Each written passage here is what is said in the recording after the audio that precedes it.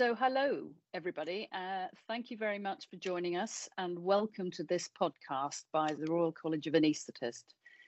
My name is Dr. Claire Shannon. I'm a consultant anaesthetist in London, specialising in paediatric anaesthesia.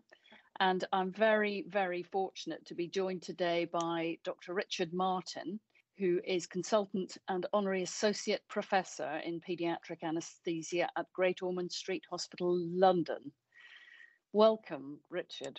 Thank you. Thank you so much for inviting me to do this. It's a real privilege. Thank you. So today we're going to talk about the management of procedure-induced anxiety in children, which is a subject that I think is of concern to all practicing anaesthetists and in particular paediatric anaesthetists. So without further ado, I'm going to hand over to Richard. Thank you very much. Thanks, Claire. It's a real privilege to be asked to speak on this subject that I've been interested in for more than 20 years now. Many of us are familiar with the concerns regarding anxiety at induction of anaesthesia and the anxiety that children experience with many procedures in hospital existence. And more importantly, probably the consequences of the associated psychological morbidity that these children suffer as a direct consequence. If you look back over history, we've known for at least 80 years with regards to the literature that these concerns exist. And Levy's paper from 1945, particularly poignant in that it refers to a review of a number of cases of children that suffer from significant psychological morbidity following their surgeries. And the description of the symptomatology is such that it could have been written today and is equivalent to many papers written in the recent past. And the most notable element of it is that he mentions at least 2 patients of his that tried to commit suicide as a consequence of their anxiety surrounding surgery. In addition, as a consequence of the paper being published just after the First and the Second World War, he makes a reference to the symptomatology being very similar to battle trauma, and which in today's money is known as PTSD. So we've known that these issues exist for a very, very long time, and I guess the question arises why we've not yet managed to acceptably provide for these issues. It's not to say that many people are not trying to do so. And I guess that when you look at the consequences of procedure-induced anxiety and the long-term morbidity and the pattern that takes, yes, it can be PTSD, but the more common things that you hear parents particularly talk about are night terrors, nightmares, temper tantrums, behavioural distress expressed in that sort of format. You can see regression of developmental milestones. You can see eating disorders. There is a whole raft of well-recognised symptoms that are signs of psychological trauma, which again, from a historical perspective, Kane has shown that there's a direct association between these and the anxiety at induction of anaesthesia. Richard, I'm interested in understanding how common procedural induced anxiety is in the UK population. Do you have some statistics you could share with us on that? Yeah, absolutely. I mean, I think that in many respects, they're quite sort of striking. And essentially, if you look back over the last sort of 80 years or so of the research into this field, and if you sort of marry those to sort of UK population statistics in the UK itself, then the figures that you get are quite striking. I think that in 2016, the House of Commons report suggested that the number of children under the age of 18 in the UK was just under 14 million. And if you marry that with the statistics for admitted patient care in the UK for children or people under the age of 18, which is about just short of 800,000 in the year, The literature suggests that sort of 40 to 60% of children will experience anxiety at induction. And so if you apply the statistics, that equates to some 392,000 children per year in the UK that experience anxiety at induction, which in itself is not particularly surprising. You know, some research papers that put the level of anxiety at induction up around 90%. Even, and I think it's very, for anybody who's had surgery themselves, obviously, you know, most people are anxious, but when you realize that for children that's going to be linked to some level of post-procedural psychological behavioral change, which is indicative of trauma, and you apply the known statistics for that, between 2 and 4 weeks after surgery, there's a range of between 24 and 60% of those children that have had surgery total that will show signs of psychological trauma. So if you took an intermediate figure, you're looking at half of the children that are having surgery. So again, some 390,000 children still suffering signs of psychological trauma up to 4 weeks following their surgery. And in fact, you know, we've done our own study that shows that up to 50 or over 50% of children after 3 months will still be showing signs of psychological disruption and trauma. And there's a few papers that look at the prevalence of prolonged signs of psychological trauma with a sort of an intermediate figure around 8% of children 1 year following surgery. So that would equate to a figure of over 60,000 children per year still suffering from signs of psychological disruption and trauma a year after their surgery, which is approximately or just short of 0.5% of the UK population of children under the age of 18. Quite striking, really. Absolutely. And we tried to put that for ourselves in our unit in real terms. And if that was the case for us at Great Ormond Street, we do up to about 20,000 cases per year. It would equate to 1,600 children per year still suffering from long-term psychological trauma. And if you put that in terms of resources required, if each of those children require 5 hours of therapy, and you look to deliver that with psychological support, with clinical psychologists and psychologists working 40 weeks of the year, 8 hours a day, 5 days a week, you're looking at least 8 full-time psychologists to provide for those children.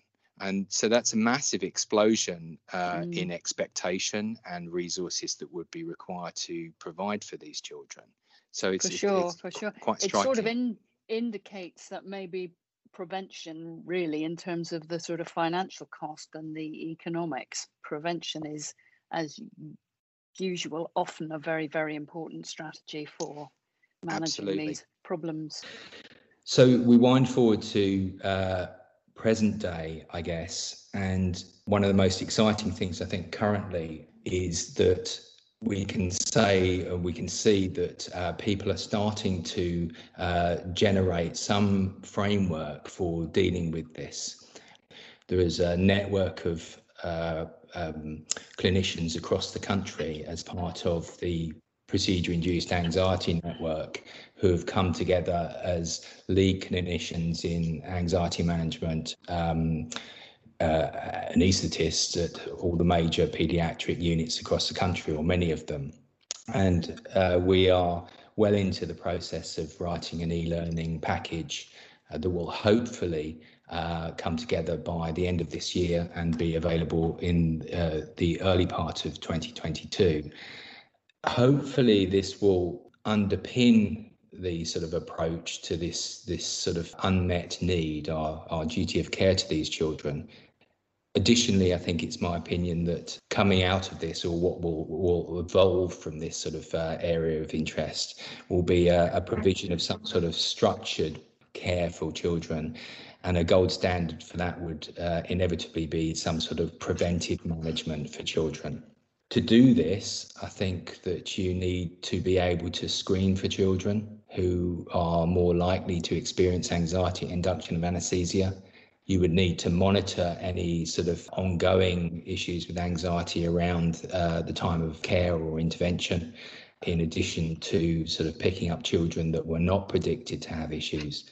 And you'd be wanting to follow up in the care of these children to ensure that any children that had been affected in a negative manner were offered some sort of support. If we have a system of screening, monitoring and follow-up, that would be great. But what you do then need is you need some sort of ability to offer intervention at that point. So the children that you may predict will be at risk of procedure-induced anxiety and post-operative dysfunctional behaviour, one would hope that you could then intervene prior to their procedure to try and reduce the impact of the anxiety. And there's good evidence from the literature that the type of intervention that is one of the most effective would be life skills training. So to deliver this sort of intervention, you're going to need specialist services, and one would hope that you would have some funding. The evolution of this sort of type of provision for anxious children would include funding of play specialists and, probably more importantly, psychologists. If you apply the statistics that are published on this subject, we recently completed a service development exercise at Great Ormond Street Hospital looking at 100 consecutive ENT patients, essentially to see whether it would be feasible to screen, to monitor and follow up children with having procedures in hospital. And we found it was feasible, it was predictive, so it was essentially possible to screen and for that screening system to point out children that are more likely to develop post-operative dysfunctional behaviour. And we found that after 3 months, over 50% of our children still were showing signs of post-operative dysfunctional behaviour as well, which is consistent with the literature statistics. But if you're going to implement such a system, which you would need to do, that would have to underpin some sort of specialist team that would then be able to offer a form of intervention for supporting these children preoperatively, with the hope of reducing or preventing procedure-induced anxiety, and to follow up children and offer support if any psychological trauma was inflicted. So I think as time goes on with the evolution of this sort of area of interest, we will need to look towards funding some type of service to sort of offer support for these children. And I think that rather than reinvent the wheel with regards to this, if you look at the evolution of pain services in the early 90s, essentially what happened is, most anaesthetists had a core competency in managing sort of pain. And in the same way, I think most anaesthetists should have a core competency in understanding and managing procedure-induced anxiety. But there will be a subset of these children who are exceptionally difficult to manage and need sort of specialist input from psychology and play. And in that same way that I can imagine that there may well be the evolution of specialist anxiety management services.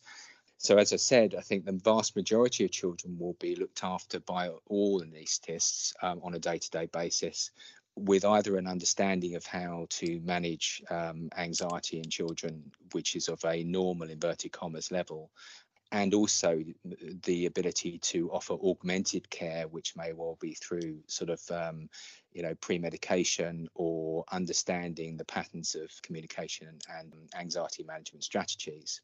But then they would probably refer on to a specialist group who would manage children that had shown themselves to be an issue at the time of anaesthetic induction, or who were thrown up as issues preoperatively as part of the screening system. Now, I think naturally, everybody has an area of interest, and this is the area that I have an interest in.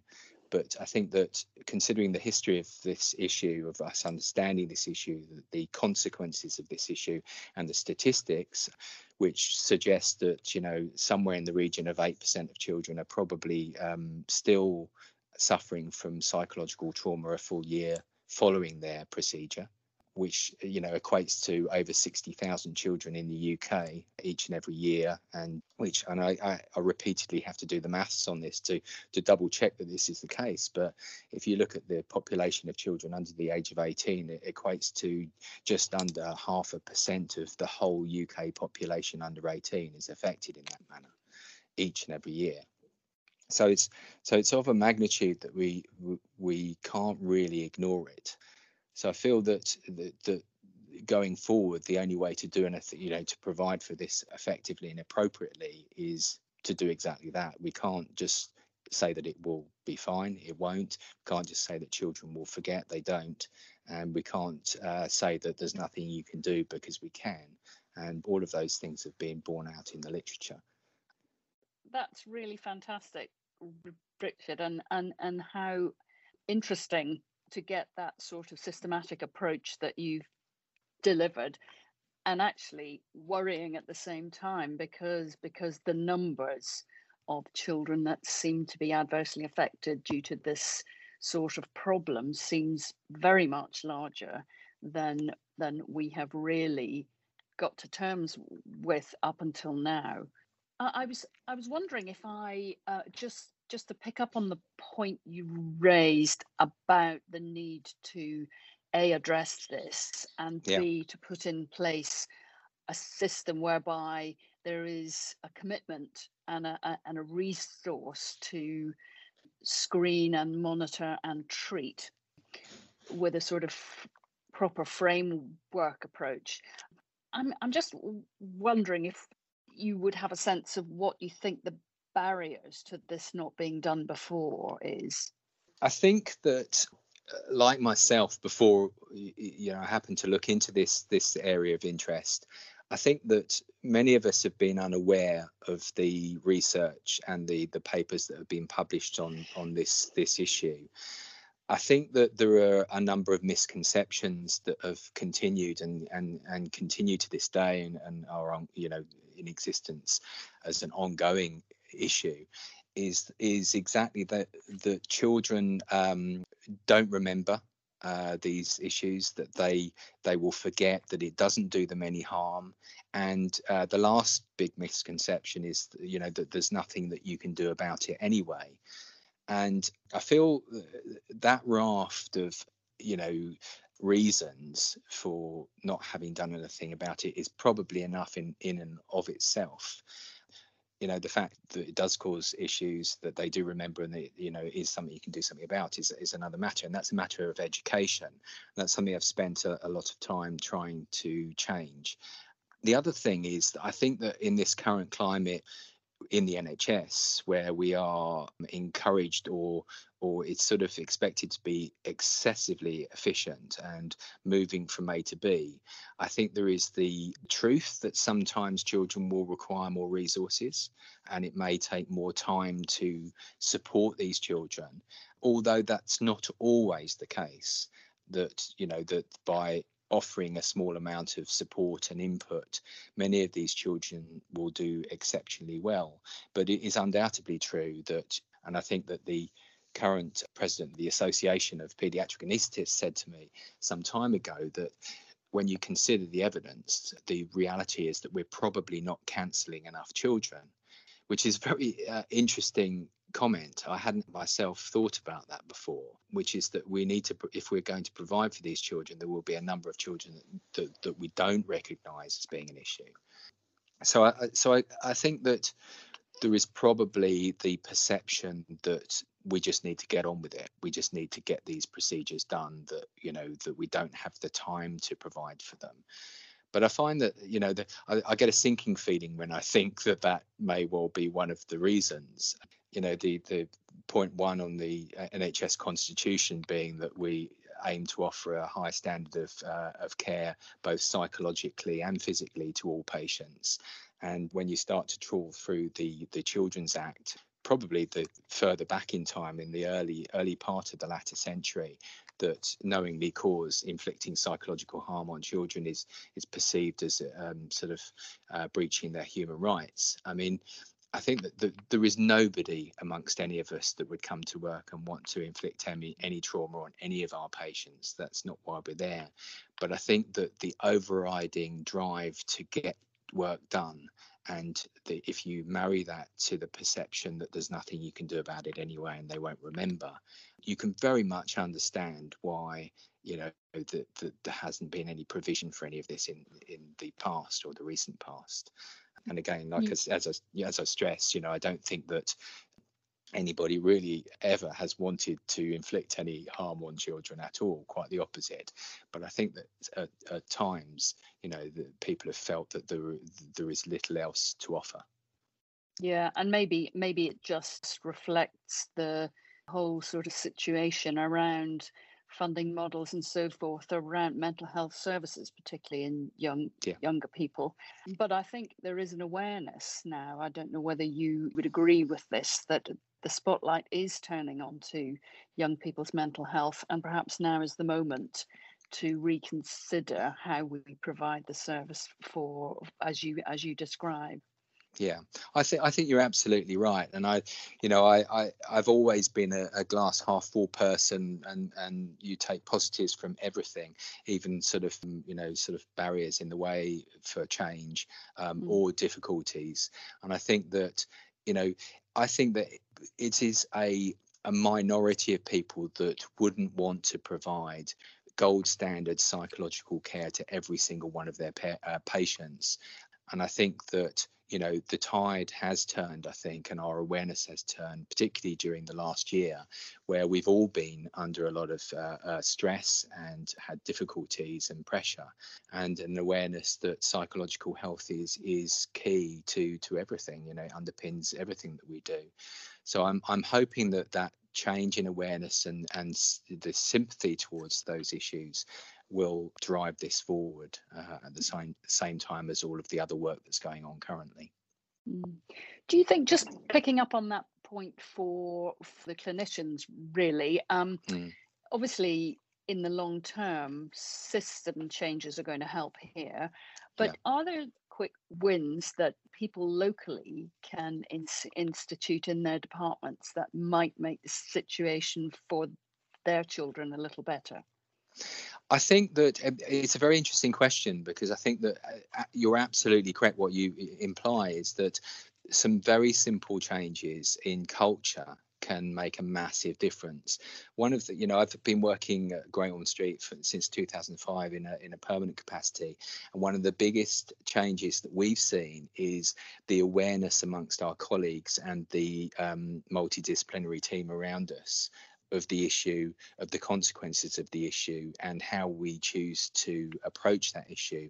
One of my colleagues highlighted a paper that was recently published, which offered a structure for approaching children who refuse surgery. And my feeling reading it was that that's very much what we do in our institution. And I think that that's the consequence of understanding the issue, being aware of the evidence, and B, understanding that there are ways of approaching these things.